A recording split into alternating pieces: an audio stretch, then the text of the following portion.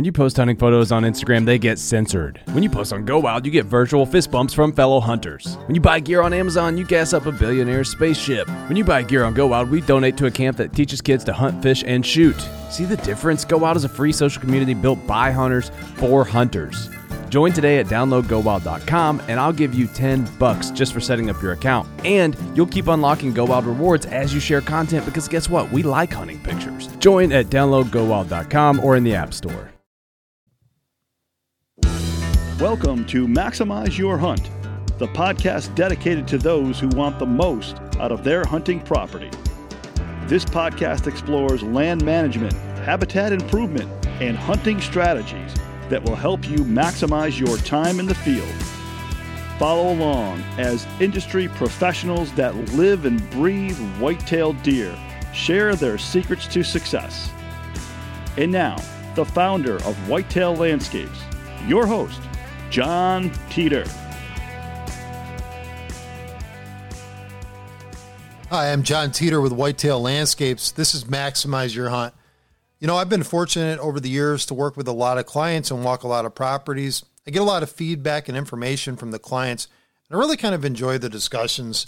You know, it's funny because the discussions are a lot of times very similar.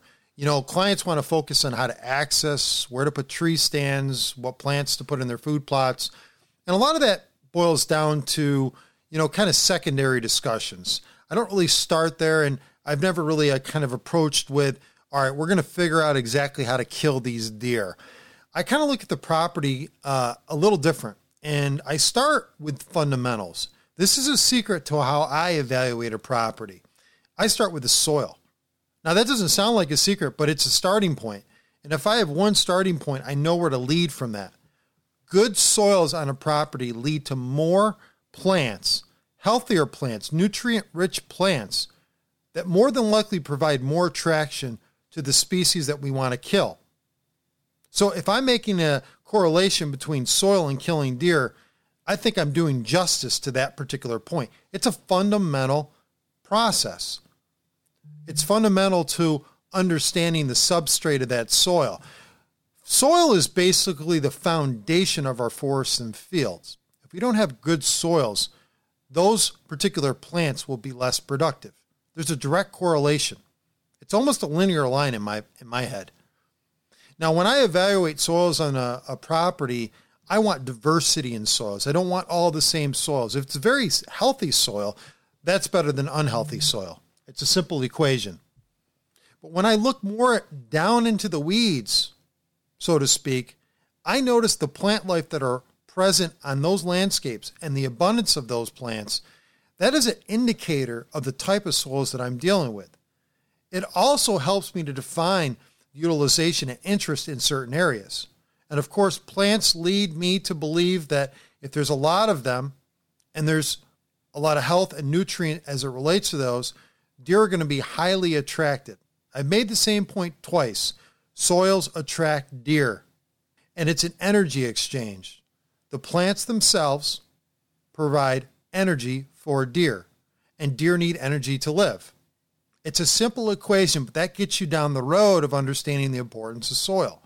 I would rather have a property that had really healthy soils than poor soils.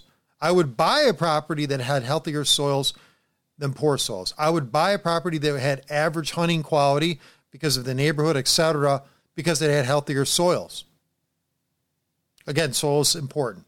So I hope I've made that point clear. Now, when you're evaluating the soil, you can do it a bunch of different ways.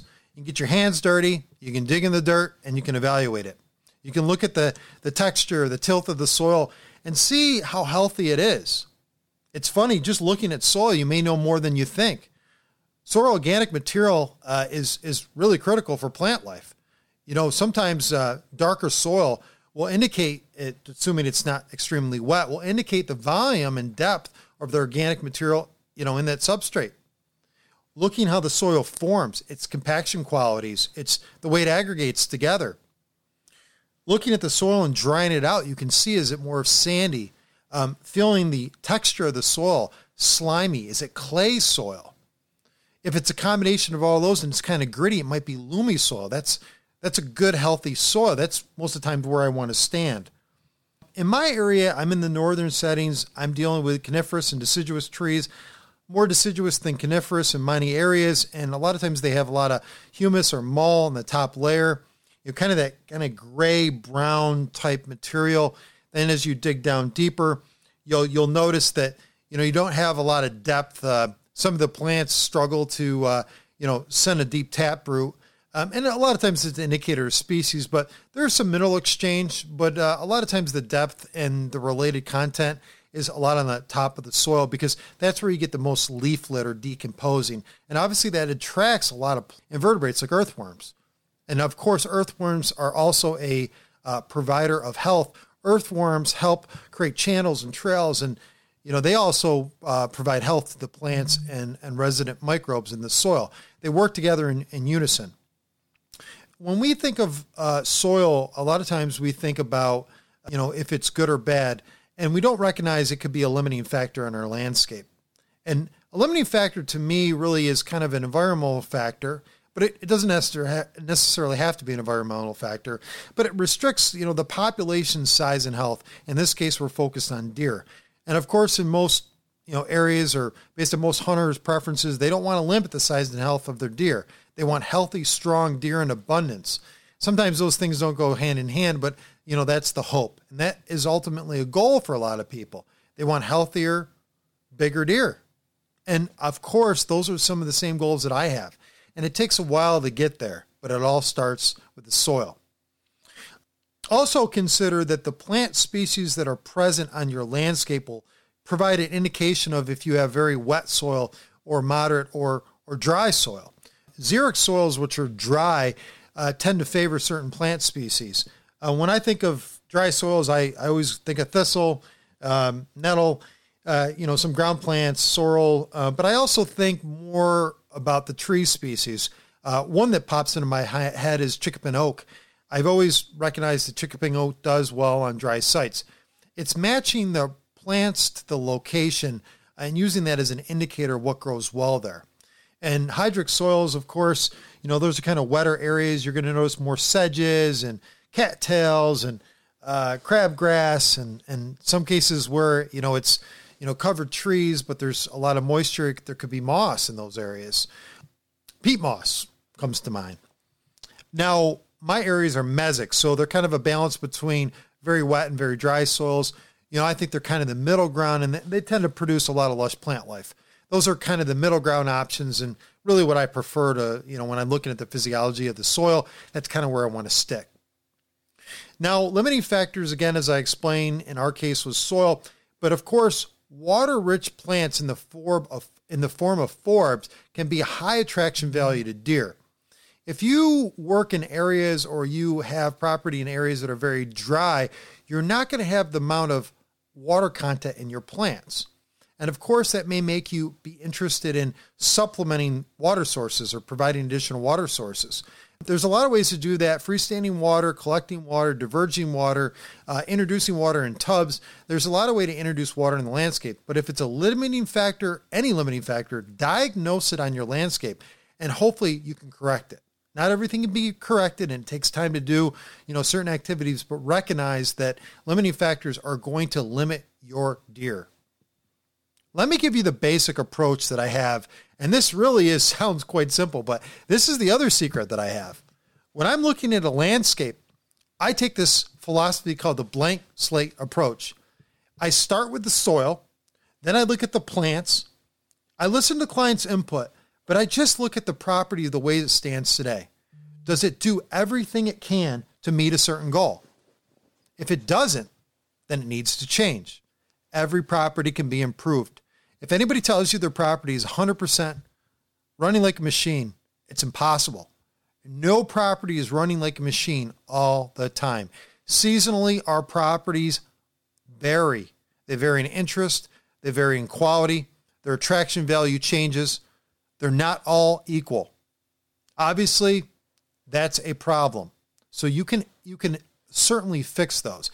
If you have a very dense, highly stocked property, timber-wise, and you want to make some changes, you can make changes.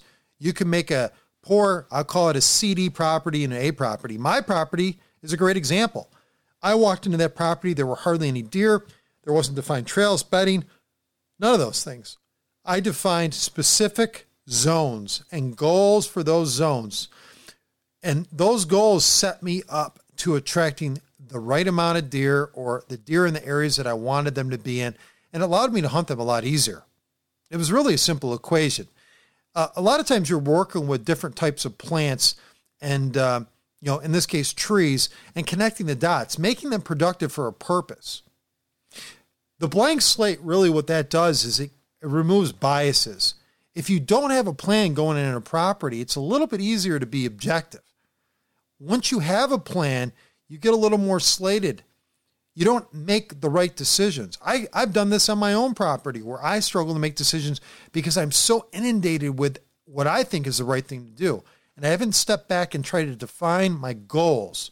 And we'll have a separate podcast on defining goals. But in this case, when we're breaking our property into zones, ecological zones or what have you, and it might just be, I've got 50 acres, I want to break it into 10-acre sections. But defining a purpose for those zones. An example is I may want an area of forest stand to become a very utilized bedding area, but I don't want any food to be in there. I just want it to be a bedding area. Now, you can create or cut trees to create bedding interest in an area. And maybe adjacent to that, you want a food source, so it pulls that deer or those deer that are resident in that area into that food source. Or maybe you want an area where the deer can loaf so they have a better breeding ground. Deer love shrubland settings, and most of the properties I go on, they don't have those. Those are some of the best breeding grounds that deer can have.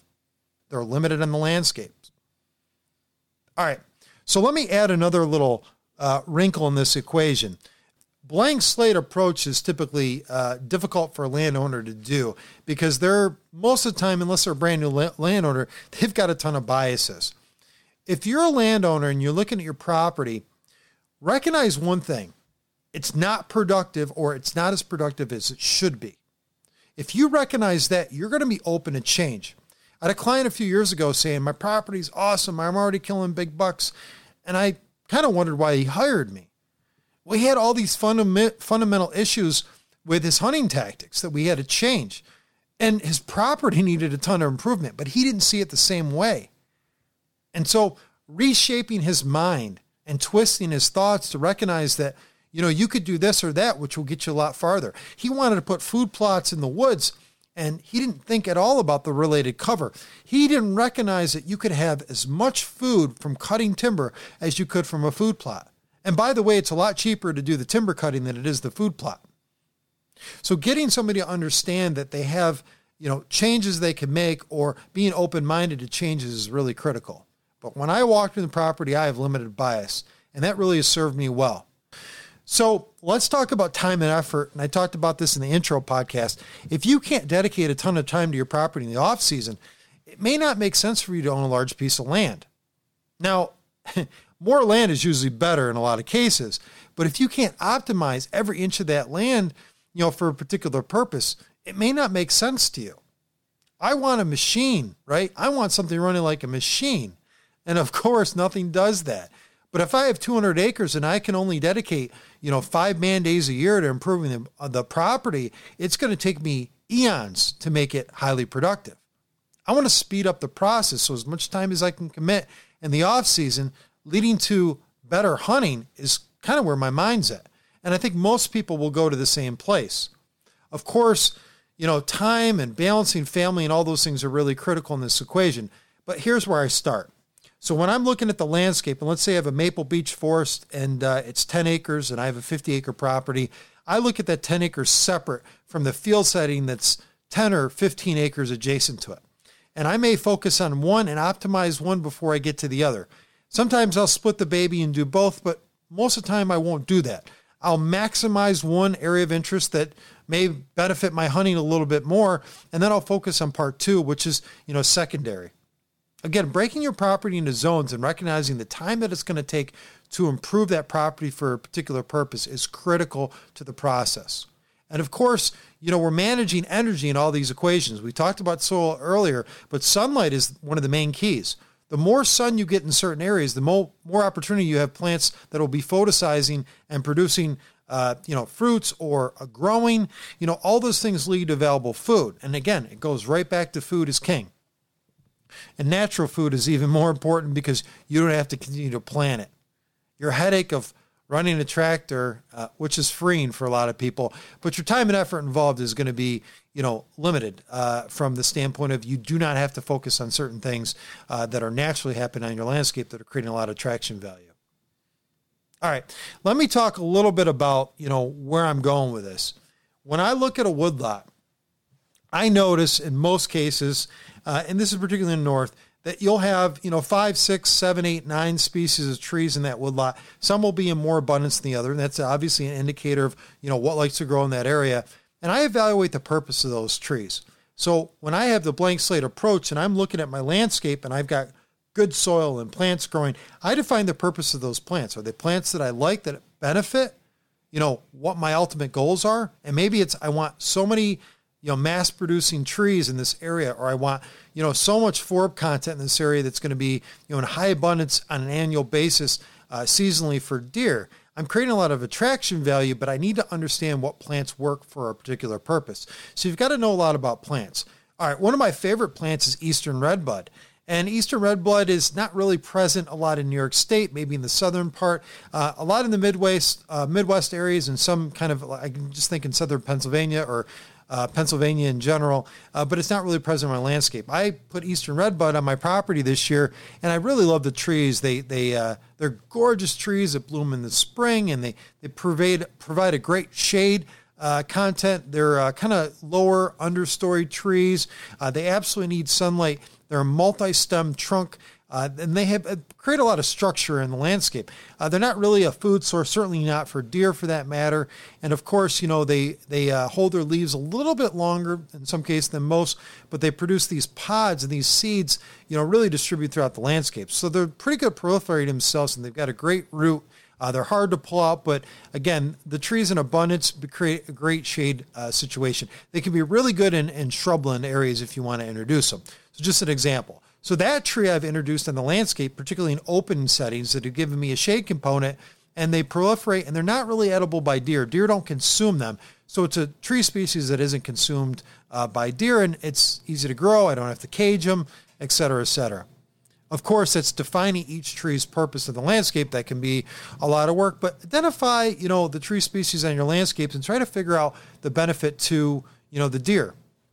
Now, another piece of this is obviously, trying to make some decisions based upon, what your ultimate goals are. And again, I think we're going to define goals in a separate podcast, but you're always thinking about your neighbor. Does my neighbor have better property than me? What's my neighbor doing?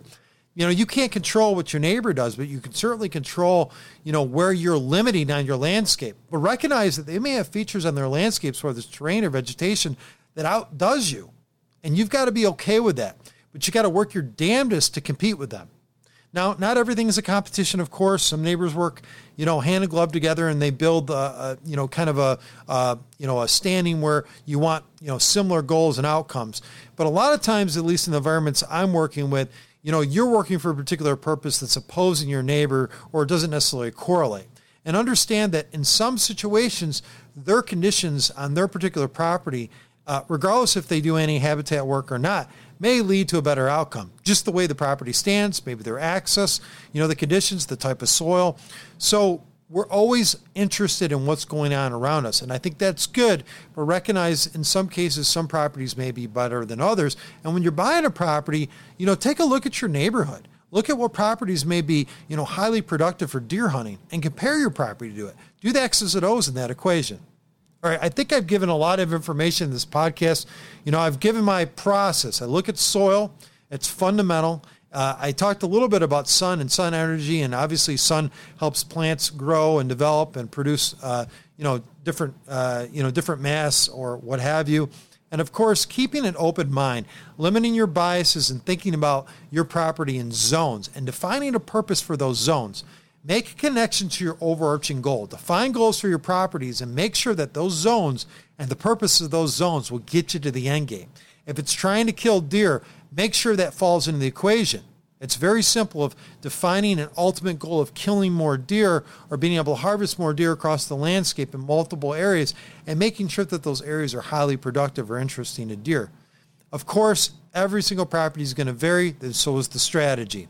And I hope this wasn't too complicated. This is my process. These are my secrets. Thanks for following. I'm John Teeter with Whitetail Landscapes. This is Maximize Your Hunt.